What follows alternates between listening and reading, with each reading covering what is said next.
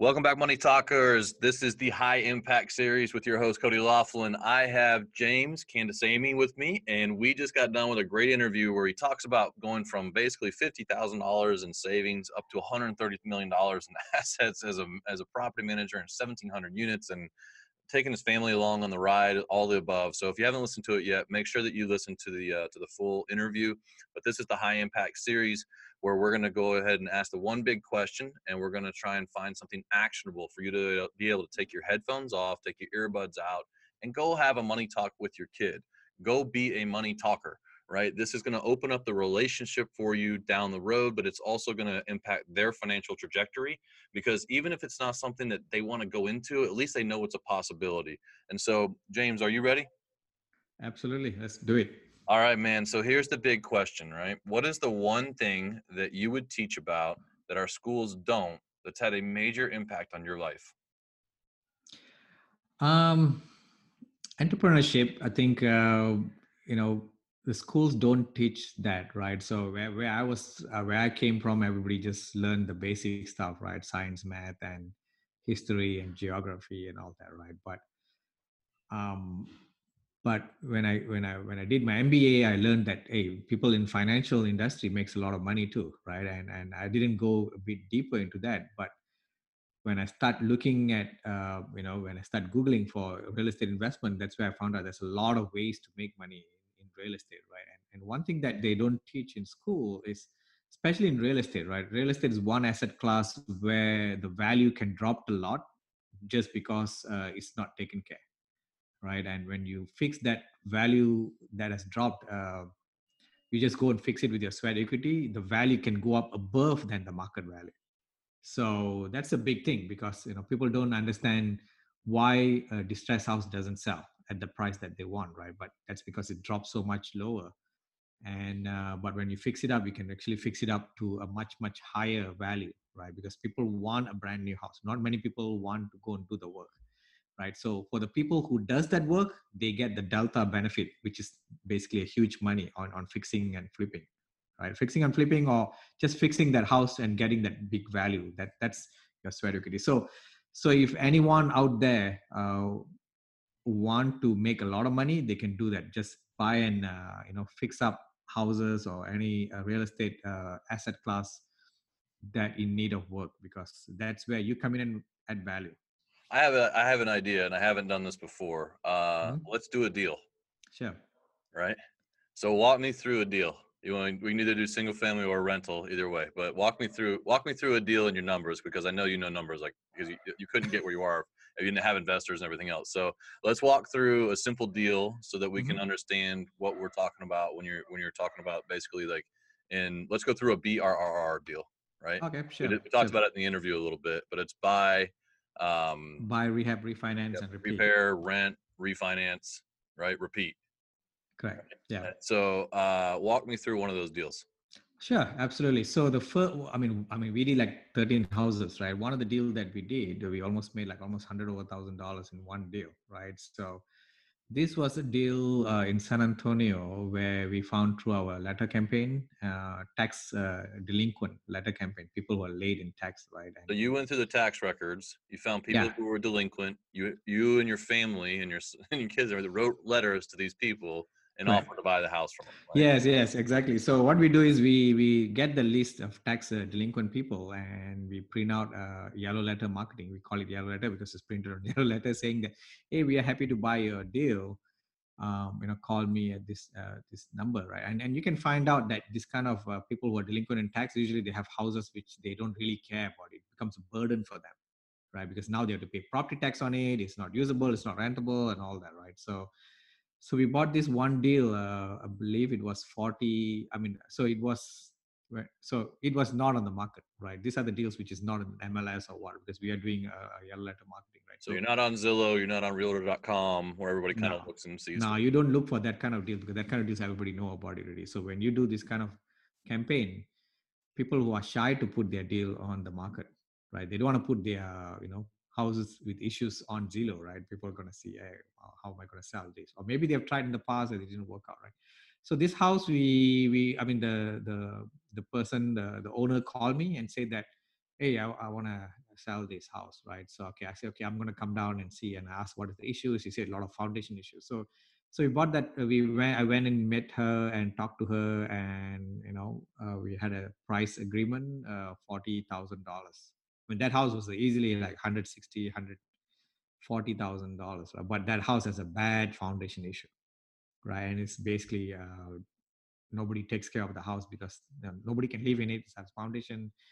She's so stressed out because she had to pay property tax on it. It becomes a burden, and she's a mom with kids and all that, and she doesn't want to take care of this house anymore. So she said, take it away from my hand, right? So we bought that house at 40,000. We put in almost 15 to 20,000 into it by fixing the foundation, and of course rehabbing, remodeling it, making nice flooring. And so total in was 60,000, right? 60,000. But the value of the house is almost like 120, 130,000, right? But I didn't go and sell it. When I sell it immediately, it's just a flip, right? So what we did was we basically rented out that house for 12 to 1300. No, I think it's 1100 per month to a family for 1 year, because you want to cross that 1 year threshold so that you don't pay the short term capital gain, right? You pay the long term after 1 year. So after 1 year, now the resident have left, whoever leased there for 1 year, and now, well, while the resident was living on a rental, what we did is we had 60,000 in the deal using a hard money loan, right? So once we do a hard money loan, now once we've done rehab, so now the house is ready for a normal Fannie Mae loan, right? So we went and refi 75% leverage, and we got back all the money that we put in, right? So now the house is almost free and clear. In We that don't have scenario, in anybody. 120, you pull out 90. So not only did you get your 60 that you're fully into it, the 40 purchase price, the 20 rehab money, you're getting $30,000 additional for owning the house. Yes. And your mortgage is probably somewhere in the neighborhood of like what, $600 to $700 a month, and you've got an $1,100 cash flow. Exactly. You made $30,000 cash. Yep. You have 30 grand in equity, and $400 to $500 a month in cash flow for the rest. So $6,000 a year in cash flow. Exactly. And keep in mind that house actually paid me $30,000. And pays you $500 a month. And I don't have any money. Yeah, exactly. Cash flow as well. Yeah. Yeah, and you're building more equity into it, which you already left $30,000 in equity so that you would be safe in case something were downturns or those kinds of things. Yeah. And now you do the last R, right? Last R, which is basically we go and rent it out to people. I mean, once we rent out, we after 1 year we actually kept that house, and we ride it through, and we refinance it later as well once the value start going up, right? So you refinance, you get your cash, you got the rates down, you've got the mortgage, so now you have cash flow, you have cash from the house that they gave back to you, and then you go do the last R, which is repeat, and go try and find another one of those, right? Another one, exactly. And after a few years, that value increases. So it was like 120. After a few years, it went to 130, 140, and we did double refi as well. And somebody else is paying the mortgage balance down the entire time. Yeah, absolutely. The tenant is paying for that as well. So you can see the amount of money you can make from one house. And the only difference we did in that house is basically we look for that type of deal. Yeah. We look for that kind of people who need help, right? We are not cheating that people. I mean, we are basically helping them. Because she got $40,000 for a house that was unsellable. Yeah, she was so happy. She called me and thanked me. Thanks for buying the house from me. Yeah, because all it's going to do is get worse and worse on their end, because the government's going to keep charging the taxes. They're going to start getting penalties from the city, probably, right, for code violations and stuff like that. It's dilapidated, bringing down the neighborhood, and she can't access any of her money. Correct. I mean, people don't have the money to refinance, to go and fix it up, and they don't have the time. People have family to take care, right? So the amount of money you can make from one single asset, real estate asset, is huge, right? If you play the cards right, if you do this BRR strategy, and if you find deals off market where the seller is just willing to get your help, and you're able to buy it at a really good price, it makes sense. I think make a lot of money. Surprising to a lot of people is like, oh, that's a 1 in a million deal, and it's really not. I've done like 5 of those. Yeah. So out of my 13 houses, two were flips, 11 were rentals, and out of the 11 rentals, 6 of it was free and clear, and it paid me money as well.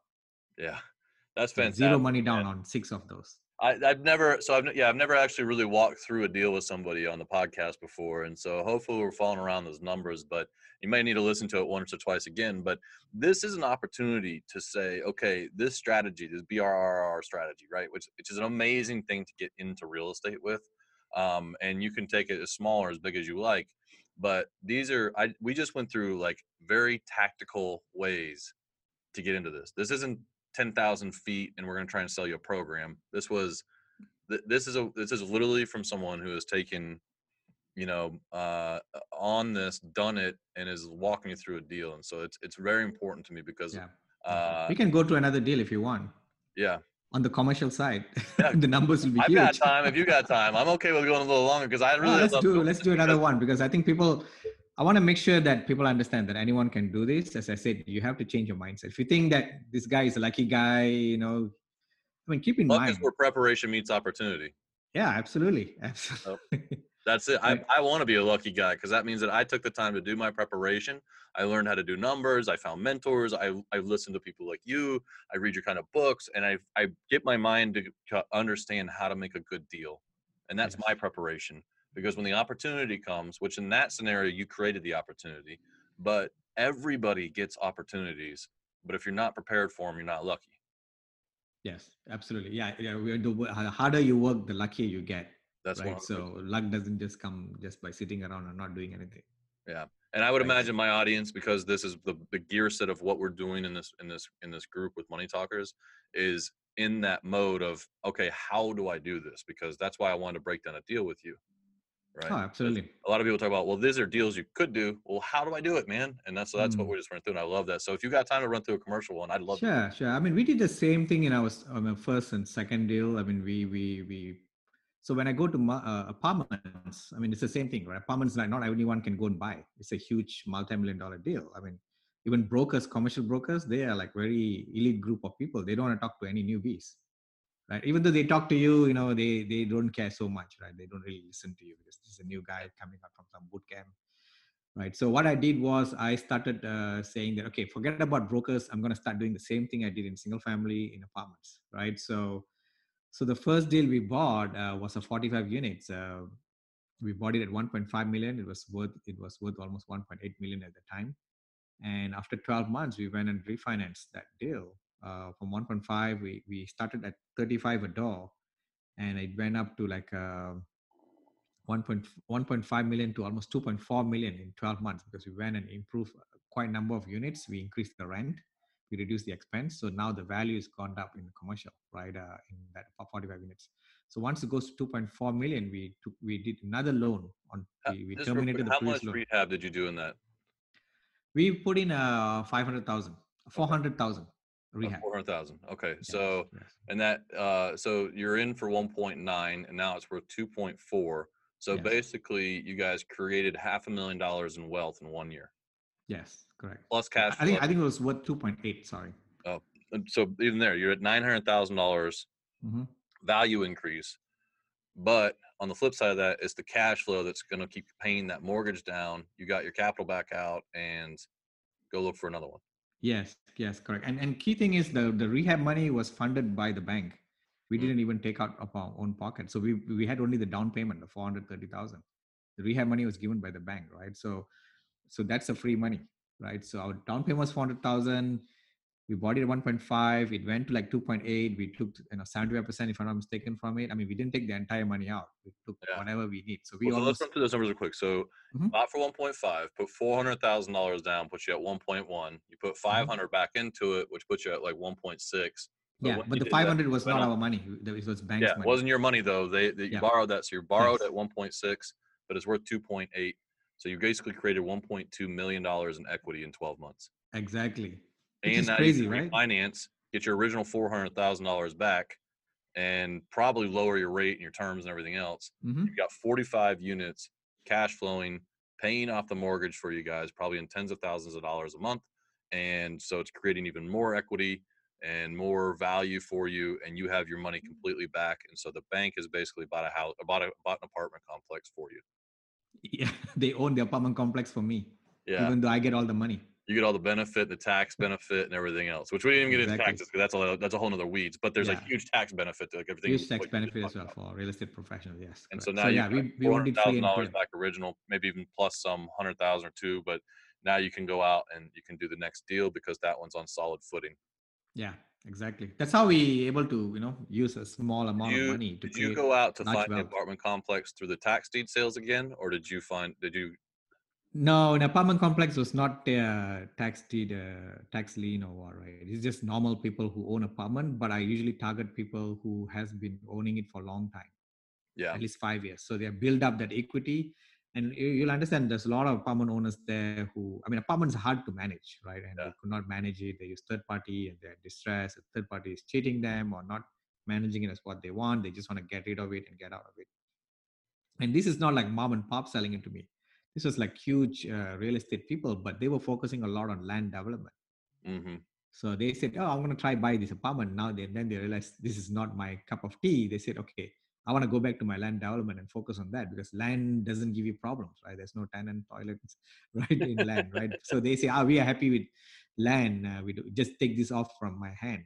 And The land's a lot nicer to them than the late apartment player. yeah, I mean, you have to use third party property management, and they feel so much stressed out, and they say, "Just take this off my hand." And Well, we listen, went in, James, we took the stress, we I want did to put all thank the you for work. walking us through that deal, both those deals actually, because I think that becomes very practical and attainable by doing that. Yeah, absolutely. And I hope that the listeners, if you guys are listening, get a pen and paper and re-listen to this again and write down these numbers so that you can break down the anatomy of a deal and realize that it can easily be snowballed into, well, James has very exceptional results, but it can be done, right? Yeah, you don't have to get my results, right? But imagine this. I mean, you rather than taking out like 100% in 12 months, if you take out even 30% out Yeah, by just refinancing, your cash and cash just went up like, divide by 30, right? So divide by yeah, 30%, right? So yeah. it's And I mean, I crazy. don't know where else in the world that you're going to be able to get, 50% cash on return every year. But if you can manage to pull that off, then at the end of the day, you're going to be pretty well off. Yeah, yeah. Even in my single family, I was doing like minimum 30% cash on cash per year. Yeah, which is fantastic, man. Well, James, listen, if the audience wants to find out more about you, where I know that you mentioned being able to get your top real estate investing book for free. Where would Yes. they go to get that? They go to passiveinvestinginrealestate.com, passiveinvestinginrealestate.com. They can get the book for free. And my website is achieveinvestmentgroup.com, And ACHIEVE, Achieve. I want to say thank you again. Appreciate you coming on the show with me and educating the our audience. Absolutely. Happy to be here. Thank you. Thank you for listening to another episode of Money Talkers with me, your host, Cody Laughlin. If you found this episode helpful in your pursuit of financial dominance, it really helps if you make sure to leave a 5-star rating and share it with your friends or family members who could use good financial information and entrepreneurial success tips. I invite you to join the Money Talkers community Facebook group. Open Facebook and search for Money Talkers to join today. Follow us on Instagram at The Money Talkers for inspirational mindset posts, encouragement, and investing tips. And remember, the one thing you can do to change your kids' financial future is to start talking about money with them because you are a money talker.